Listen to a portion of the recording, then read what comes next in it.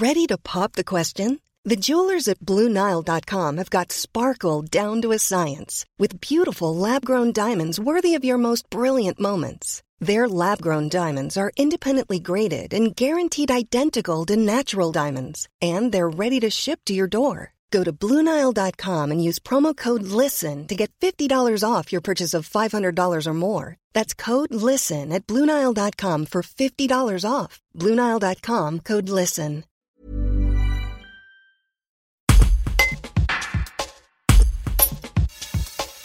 Le département de la Haute-Savoie a annoncé le déblocage d'1 million d'euros pour soutenir le monde de la culture. Chloé Lenôtre, directrice de l'Auditorium à Annecy, fait part de ses difficultés et de ses craintes pour l'avenir des jeunes compagnies théâtrales et pour le retour du public quand tout cela sera terminé.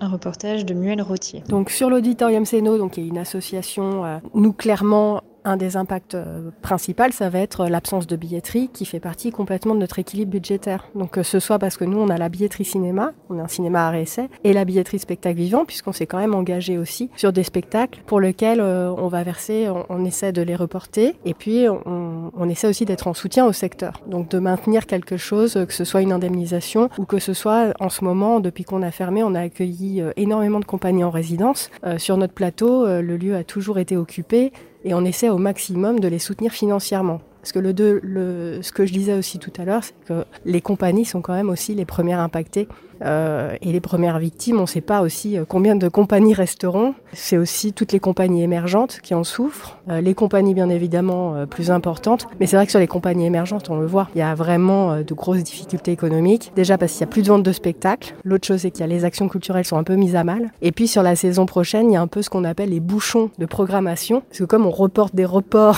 etc., pour beaucoup qui avaient prévu des créations, là, ça devient vraiment compliqué. Et il est vrai que le système public, à l'heure actuelle, est fait pour soutenir des compagnies en production de spectacles, donc en création et en diffusion. Donc si elles n'ont plus leur activité de création, c'est compliqué.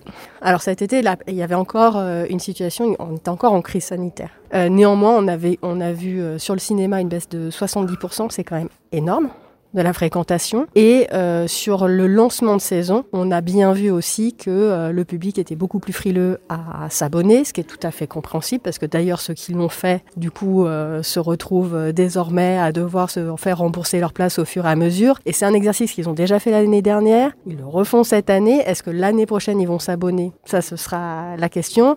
Donc on a bien évidemment notre public, je dirais, fidèle, je dirais très en attente de la réouverture des salles qui seront là. On va très certainement perdre un public qui était plus occasionnel, et puis alors encore plus tout le travail qu'on avait fait auprès des publics empêchés.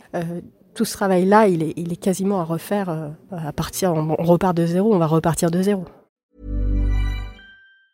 Tired of ads barging into your favorite news podcasts? Good news. Ad-free listening is available on Amazon Music for all the music plus top podcasts included with your Prime membership. Stay up to date on everything newsworthy by downloading the Amazon Music app for free or go to amazon.com/news ad free. That's amazon.com/news ad free to catch up on the latest episodes without the ads.